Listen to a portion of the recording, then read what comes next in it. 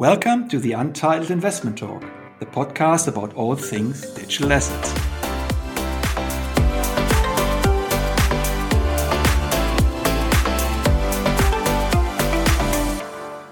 Hello, today is Tuesday, November 6th, 2023. I'm Carl Michael Henneking, and I will be your host for today's show. In the last episode of the Untitled Investment Talk, we delved into recent developments within the crypto payment sector, particularly focusing on the use of stablecoins for payments.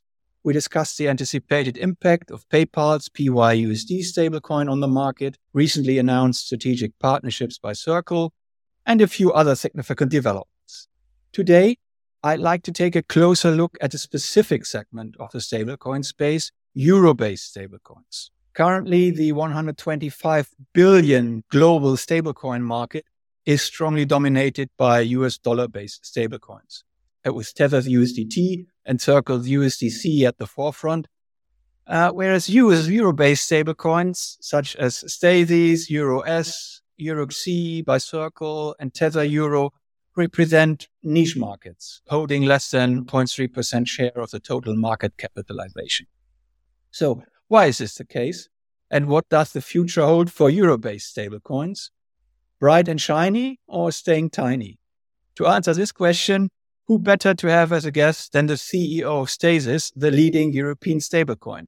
Welcome, Gregory Klumov, to this show. Hello, happy to be here. Great to have you on the show. And let's immediately jump into the question. And let's start with Eurostasis. So Eurostasis is the leading euro-based stablecoin with a market cap of around 132 million US dollars and a trading volume of more than 1 billion USDs in the last 12 months. When and why did you and your team build Stasis? So very good question. So it all started 2017 when I realized that the market lacked transparent stablecoin solution. And I wanted to change that. So I put up a team that has diverse expertise and a track record and launched this, starting with a regulatory friendly product. So we educated regulators in different jurisdictions and chose Malta as a starting point, which turned out to roll out the world's first regulation of digital assets. And then started this whole European crypto legalization movement, which is now culminating with nationwide MiCA regime. And how many people are working with Stasis at the moment? And what kind of competencies do you need to run a stablecoin business? So it takes intersection of multiple expertises, actually, because you need to have technical, legal, financial, counterparty management, risk management expertises. For the team, we are 30 people and actually expanding further. And we are compliant to operate across 175 countries. So we have a unique edge over many other providers with the product we develop. And how much does it cost, let's say, an operating cost yearly to run such a stablecoin? Manageable. So it was quite tough during the era of negative interest rates, but now the interest rates have climbed back. So it's a viable and really appealing business model. And how are you funded? We had the initial partner funding us, which was our primary custodian back at the time. And then we bootstrapped and then brought in revenue. So the company never had external funding. We are literally self-funded. Cool. And how did you personally enter the crypto space? I worked in hedge funds during most of my professional career. So I spent more than 15 years trading a global macro book or proprietary desks for commercial banks and hedge funds. But I'm a computer scientist by my first education. So I understand networks, I understand tech. And when global financial crisis took place, I was looking for an exposure to hedge excessive monetary policy. And Bitcoin naturally caught my attention in 2013 when there was the first spike of prices. And then I started monitor the market before deciding finally switching full-time to work in the space. And when was this? This was 2017. Okay, good. So with the launch of Stasis. Yeah. Exactly. Okay, for our listeners, just for clarification, in this talk, we are focusing on private euro-based stablecoins, not on CBDCs, so central bank digital currencies or the digital euro. We'll dedicate a special episode to CBDCs at a later date. The euro is the second most important currency in the fiat monetary system, commanding a 20 to 30% share, depending on the market you're looking at, be it foreign exchange, global payments, international loans, or debt securities. Surprisingly, or perhaps not, the crypto space is currently dominated by USD, US dollars. I mean, although euro stablecoins outperform other alternative stablecoins, including tokenized versions of the British pound, the yen, the renminbi, or any other currencies, I think they still represent a niche market with a market cap of around 270 million US dollars, which is a fraction of the 123 billion for USD-based stablecoins. However, I think for many reasons it's likely, or if I phrase it more conservatively, there's hope that this will change in the future. But before we dive deeper into the reasons why the future might be bright for euro-based stablecoins, we need to understand their primary benefits first. So kind of over to Gregory here. Why do we need euro-based stablecoins in the first place? Well, first of all, it's a huge market. So around 20% of all crypto traders, users are located out of Europe. And these people, in Europe, we think in euro terms. We have euro salaries, euro expenses, euro prices and everything. So why would we take exposure to other currency like dollar if we want to stay in our home currency trading environment? Second, and I reflected on this a lot, is all new markets usually start getting priced in dollars. If you think capital markets, equity of Thailand, Russia, Brazil, China, initially when they just started 10, 20, 30 years ago, they were priced in dollars before finally moving to their local currencies, and the most volume flipped the USD equivalent. Crypto market is no different. It's a new market that was born, say, 2009, but actually the institutions started taking notice 2015, 16, and more recently 2023, because few things happened, right? Regulation came on board.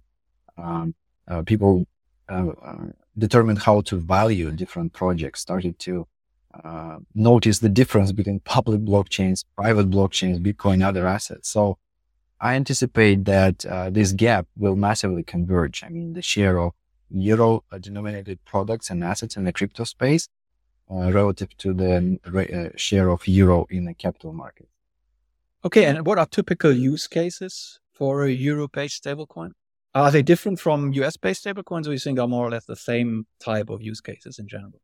So far, it's very typical. So just a low volatility asset that allows you to store some treasury funds, send money cross-border, pay salaries in a fixed currency.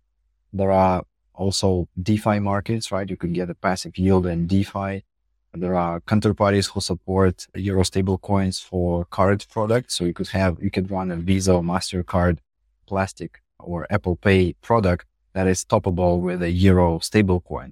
And then when you consume from that card, it's made in Europe, right? It's natively charged 1-to-1. So all these use cases are slowly but surely coming along.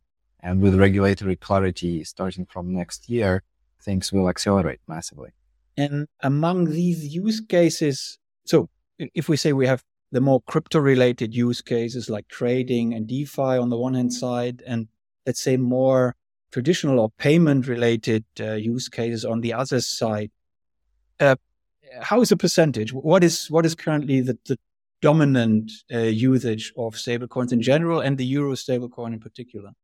The dominant use case is the collateral for trading, for derivatives trading or some DeFi trading, for treasury cash management, and for on and off ramping, because we run the most efficient, I would say, on and off ramping infrastructure in the whole space, because it's fully electronic. We support onboarding both individuals and institutional customers in less than a couple hours in several cases. Customers can send us any non-USD currency, which is important. So we started supporting some exotic currencies like AED and dirhams or Thai bahts and some others.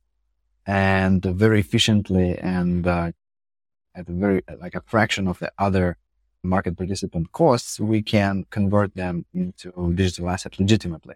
But more importantly is that no bank will ever blacklist or refuse to transact with us because we are a regulated counterparty. We have external AML audit, which is done yearly, and we processed more than 1 billion of such transfers to numerous banks globally without any hassle. Are there any statistics available to segregate that tokens are used for means of payments versus a means for investment? Because I researched for them. I know the trading volume versus the market cap of a stablecoin could be an indicator. But is there any tangible data available? I couldn't find any. That's why I'm asking. It's not easy to do that, but it's possible. So the main benefit of the blockchain that it disrupts clearing, custody, and settlement services in a user-friendly and public transparent way. So you can monitor on-chain activity and with a little bit of research, figure out what's actually happening there, who has exposure to what. But in a general sense, I can tell that these are the small, medium businesses, crypto-related, who either hold their treasury funds in Europe because they're based in Europe, or they use it to send a salary to their European workers. Makes a lot of sense. DAO Treasury might be another application, FX markets, securitization of assets, if we look a little bit into the future. But I think that somehow leads me to the question, or I think what a lot of our listeners would like to know, or what I'm asked very frequently, is how do stablecoin companies or projects make money? How do they monetize? I mean, there are kind of three broad categories. One is you benefit from the interest on your deposits. The other category would be service fees. And the third one would be investments. At least I know this for USDC. And Tether did some research and publication on this recently. How is this with Stasis? How do you monetize? Yeah, so very good question. So the interest rates have increased significantly since COVID time and finally positive in euro terms. So yield from reserves is the biggest margin, and say it's one of the purest margins because everything that we make from those reserves, we can count as our bottom line, tax-free, which is a big thing. The next revenue stream for us is the on and off ramp business for different exotic currencies, which some people have a hard time accessing on and off ramps in. And the third is what we started experimenting recently is narrow banking. So we can get you an IBAN with a central bank that is very limited credit risk, right? You can be sure that there is no asset liability mismatch on the bank's balance sheet. Yeah. The run like a Silicon Valley Bank will not happen to your account. So this is something really powerful and only possible in Europe right now. It's not possible in US, the narrow banking product. But in Europe, there are two central banks that are happy to work and provide such accounts for a licensed entity like ours. Yeah, who is this? It's a Lithuanian central bank and Swiss central bank. And they started piloting this product just last few years. So it's a very new thing the market hasn't figured out yet. I saw this in your transparency report that the Swiss central bank was mentioned there with an account. That's quite interesting. And I think you pride yourself of being one of the leaders in terms of transparency of stablecoins, transparency of the reserves. And let's dive a little bit deeper into this topic. First of all, how are your reserves composed currently? Currently, it's 100% cash. We're quite successfully navigated the 4 cycles, the falling interest rates, the zero interest rate, the negative interest rate, and the rising interest rate cycle. And now it's 100% cash, ready to be deployed in some bonds, but waiting for the interest rates to stabilize. Okay, but I mean earlier, like 2021 or so, you had also certain exposure to bonds. This is correct, and you changed then because of the interest rate change. Yeah. Okay. So you are that means if we look into the future, you're adapting towards the macro financial environment with what you do with your reserves. Is correct? Yeah, but we do it in a very risk-averse way. So we want to make sure that if people come, like if everybody comes to liquidate their stable coins, we'll be there to facilitate all of that capital. So it's very low risk, low duration government bonds that can be easily sold for cash any day. I think we'll talk about MiCA later. There are certain requirements for stablecoin issuers, right, which go into exactly the same direction as that's what you were mentioning. But again, one of your USPs is transparency of reserves. How do you achieve that? How do you make your reserves transparent? Yeah, this is something I'm quite proud of because we are the first in the world to bring a big four auditor to the board to audit a crypto project. We persuaded that this is the activity that is really appealing for them to bring more customers in, and that proved itself right. So it's a job they've been doing for us for all these 5 years. They have a real-time access to all our accounts, and potentially they can do even daily verification of all our reserves.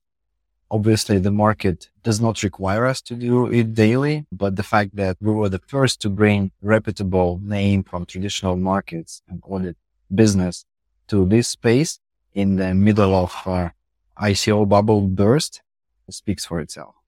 Okay, I think this is like 4 pillars. So you have daily reports, you have monthly reports, you have yearly audits, and there's a 4th component, which I don't recall, but these are like 4 legs. Is this correct? Yeah, and also we pass external AML audits by a different auditor, and the regulator did a third-party technical audit of our platform, which is also very important. This is why I say we are the only legal euro stablecoin or digital asset in Europe, because other market participants under the e-money license regime didn't have that requirement. Under the VFA regime in Malta, we had to pass a third-party technical audit, which regulator looked at.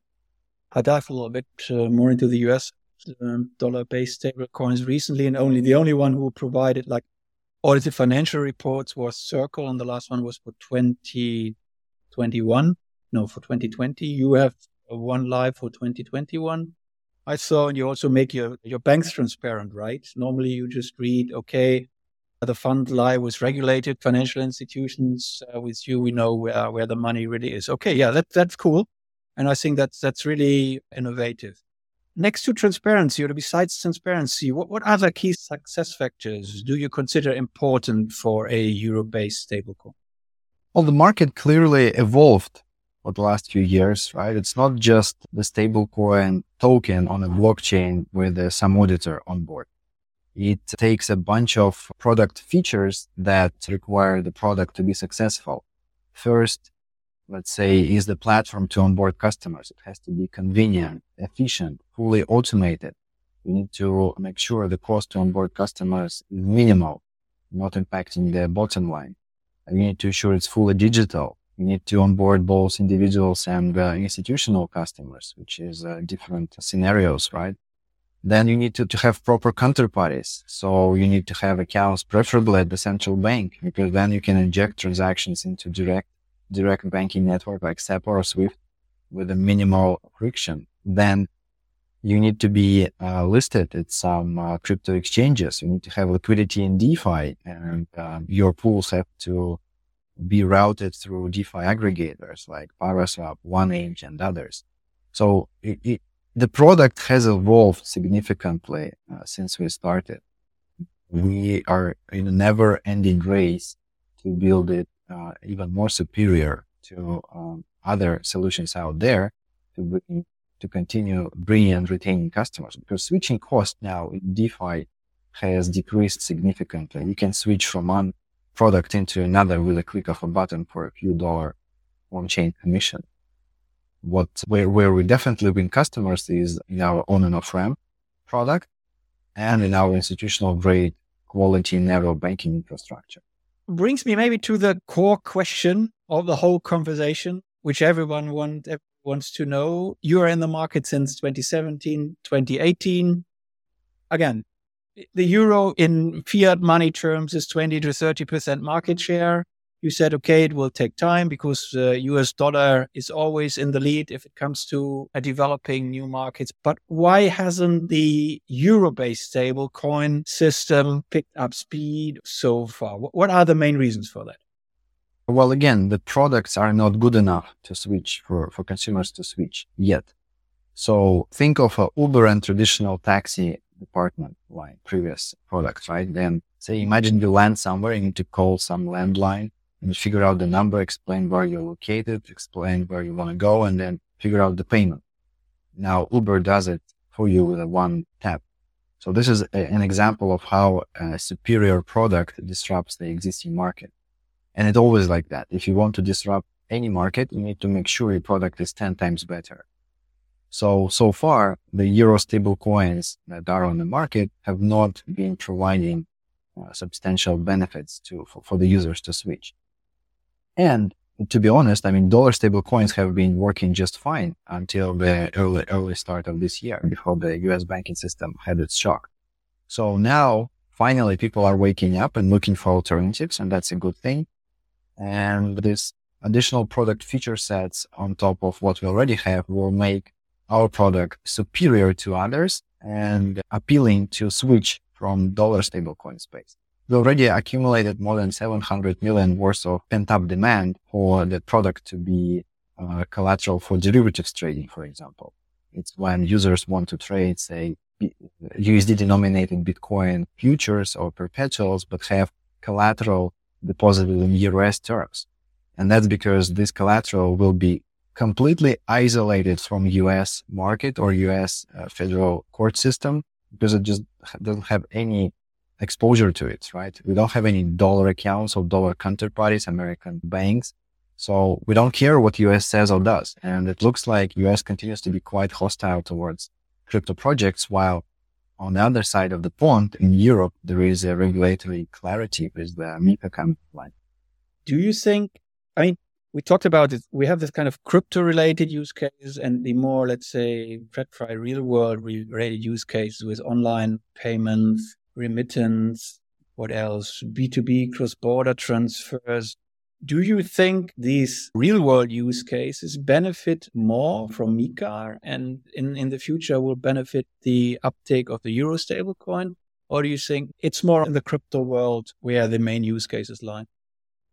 As things stand right now, I think the whole world will transition to euro-denominated stablecoin products. Because of the security and protection and regulatory clarity, and it is there against the dollar market. That's a strong statement. I think we'll come back to MiCA in a bit and can elaborate a little bit on what the requirements are there for stablecoin companies. But before we do this, I come back to your name, I think, or brand name. Stasis, I think, means stable, like in a stable equilibrium state. And I don't know, I read it somewhere. It's derived from physics. Is this correct?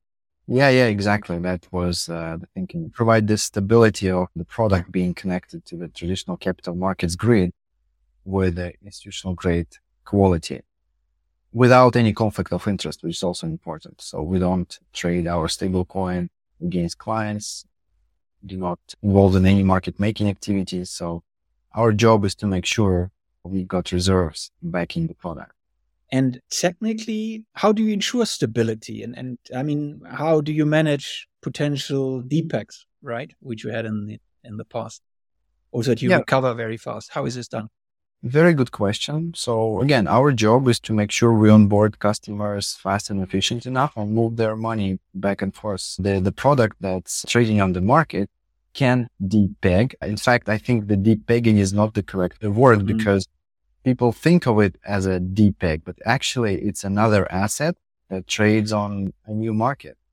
The price on it can vary depending on the supply and demand. If a stablecoin is operational properly as a business, as it's intended to operate, then the price, the market arbitrageurs will figure it out. Right as above parity, will be somebody who will sell to exploit the difference. If it drops below, somebody who has an account with us will buy it, ensure to materialize that discount. So I think the fully, freely functional markets is the key to success, and the clear terms of business, how we operate, is a part of that. So if you onboard to us a personal account or institutional account, we'll tell you what documents to supply, and if they're okay, you're free to transact and exploit that nuances and that arbitrage. You operate out of Malta. Why did you choose that jurisdiction? You mentioned it in the beginning already, right? Is this because of the favorable regulatory environment? So the local government invited me to be a consultant for their upcoming digital asset legal framework. We published 2 books on digital asset regulation like I said, this is how I started the company. I started with the thesis that this product and this market has to be regulated. So I guess I was just really forward thinking about it when everybody was rushing around with the ICOs, etc., and the new unregulated Wild West. I was quite thinking about how it should work from a regulated standpoint, in a regulated financial infrastructure.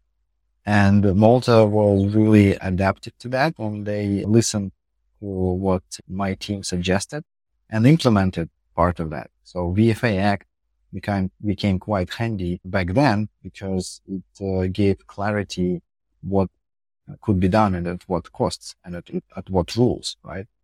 Some of that legislative fact was transformed into MiCA, which is now becoming a nationwide thing for Europe. It's not perfect. It has its flaws, right? But still, it's the only and the best what's available in the biggest economies out there.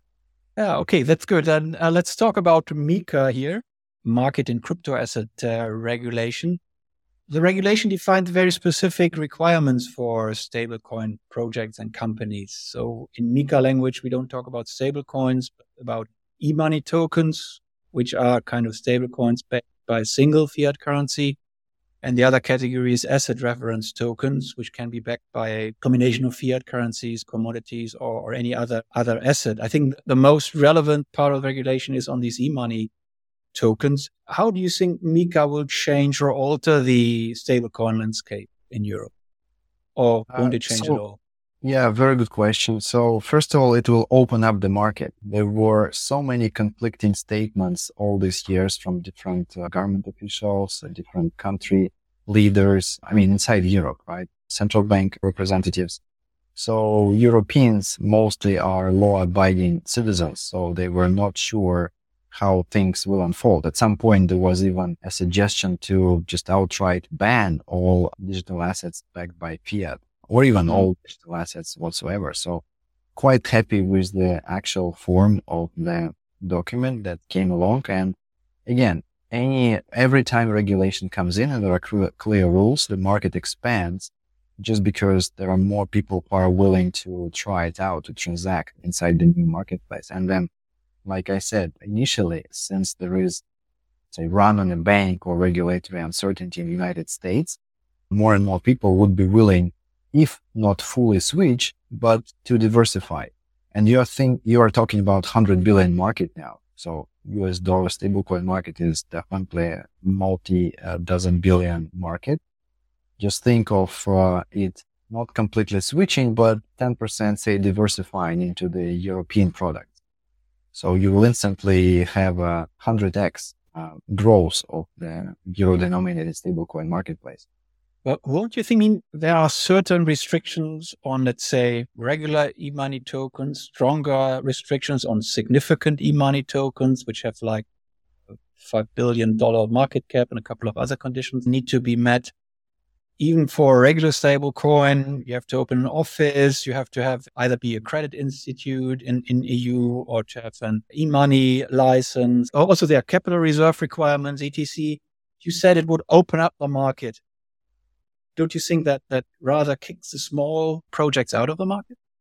Exactly. This is what will happen. The barriers will rise. The cost of entry will massively inflate.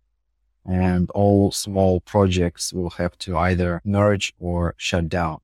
But this happens in every regulatory environment. It just raises the bar. Again, I'm not saying MiCA is perfect. I'm just saying it's the way forward. And yes, there will be capital requirement, but I'm sure the investors will be lining up to fund the successful product in this space who will be raising money to fulfill the capital requirements. Because with this environment, with these interest rates, it's a license to print money. If we think about this, let's say, future competitive environment, how could this look like? I mean, smaller projects might be kind of erased, but there might be banks, big European banks entering the scene. There might be even big industry companies bringing their own stable coin on the market. I don't know. Maybe a couple of years, PayPal also wants to enter the European market. How do you see this competitive landscape? Will there be a couple of big European banks playing a role in there in the future? So as you can see, there are several players who want to enter the space. And this is because they see the opportunity. They see the potential profit. This is the way capitalism works. People anticipate to receive some profit out of this business initiative, and then they enter the competition. And then the market decides which product is the best, voting with their cash. Over the years, we managed to outmaneuver the competition. I mean, our team has been taking all the necessary product components really seriously. And I think we are by far the largest, and I think at least 2 years ahead of every other project out there. But I am a libertarian and capitalist, so I really like to see competitors enter the space, see what they use as the product features to compete, and implement and evolve my product. So I'm a very competitive person. We are rolling out 2 major updates within the next month. So I'm quite proud of where we are now and the team I have built. So it's a good thing. People are entering the marketplace. That means the market will expand. Okay. As we come more or less to the end of the interview, we normally have a golden question. Honestly speaking, I have 2 golden questions for you. You can either choose or I ask you both. One is on CBDCs and the other one is on foreign exchange and stablecoins. Do you prefer any of the 2 options? Both. I will provide a very valuable insight. Okay. If the euro-based stablecoin market gets enough liquidity, it will be very attractive for foreign exchange, right? So exchanging any euro-based stablecoin with any of the big US-based stablecoins. Do you see this as well? And how would you size the market? Not 100% quantitatively, but what kind of volumes are we talking about in the FX context? Again, very good question, because this is the market to disrupt. The global FX market remains to be one of the most non-transparent ones, because it works under this ref quote system. And funny enough, the bank may still not honor the quote they provided to you. So you trade with a big bank, you open up a phone line or Bloomberg chat and ask them to quote you 100 million, 50 million worth of euro-dollar trade. And they can fail to honor the quote they gave you. What's different in DeFi, and yes, it's so small right now. It's like, yeah, you could trade a couple million, but not in a range of billions, of course. But what's disruptive is that, first of all, you can see the actual market. You can see the market depth. You can see the slippage. You can see the liquidity that it's there. And second, it works 24/7 without any market holidays, bank holidays, or anything. So imagine there is some positive economical news coming out over a weekend from Europe versus the United States, for example, right? And then you could trade that through the euro stablecoin market on chain. You could buy some EURS. And then when the market opens up on Monday, traditional capital market, you will capitalize on it. So this is very powerful. I mean, you still have, compared to the underlying fiat currency, a kind of volatility, a kind of spread if you look at stablecoins. Okay, everyone tries to hold it more or less at par, but for large FX transactions, even small margins make a difference. Do you think that wouldn't be an inhibitor or a barrier to these FX markets to take up? Well, the blockchain scales, right? So you've got layer 2 solutions coming online, so transaction cost decreases. And then the market to disrupt is just so juicy. Just to give you some example, in United Arab Emirates, for example, to trade euro dollar through a bank, you could pay 5% spread, 6% spread. Outside market hours, it could be even 9% spread. I mean, I'm talking retail rates that you get in the banking app. So connecting to your wallet to a DeFi router, you could get now, today, 20, 30 basis points spread on a couple 100,000 or even million euro-dollar trade. So it's already 10 times more competitive within some regional markets that are quite restrictive. And it will improve. So technology in DeFi continues to move forward regardless of the crypto winter. Okay. My second golden question is maybe one which you kind of anticipate. What's your view on CBDCs in general and the digital euro in particular? Will private stablecoins or the digital euro win the race? Or is it more a kind of coexistence, friendly or unfriendly? Yeah, it's whatever. a big misperception. So people don't understand it's different markets.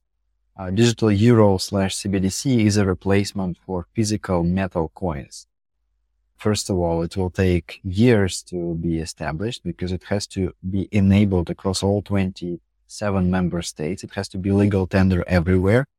Without that, it's not possible to start operating it. ECB has a mandate to provide a legal tender for purchasing goods and services.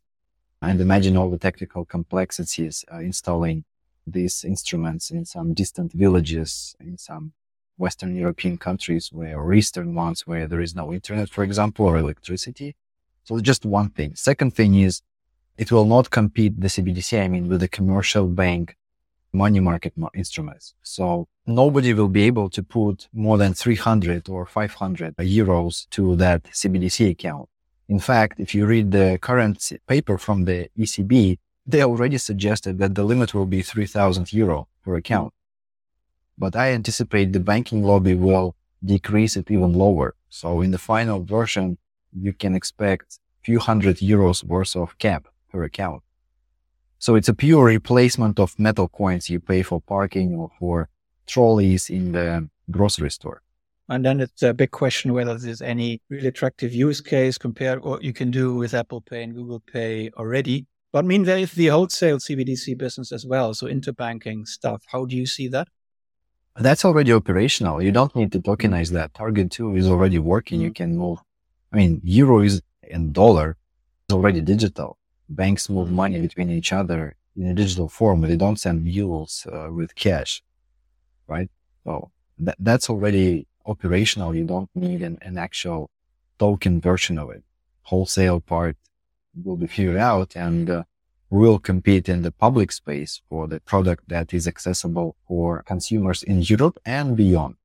Gregory, that was a truly enlightening discussion and how stablecoin business works in general. You gave some good insights on Stasis and what we can expect for the future of the euro stablecoin. I assume you are more on the bright and shiny side than on the stay shiny side. Thank you so much for being my guest today, Gregory. Thank you for having me. Dear listeners, we hope you enjoyed this talk. If you liked the content, please subscribe to this podcast on your favorite platform. Stay tuned and stay loyal to the Untitled Investment Talk, the podcast about all things digital assets. All signal, no noise.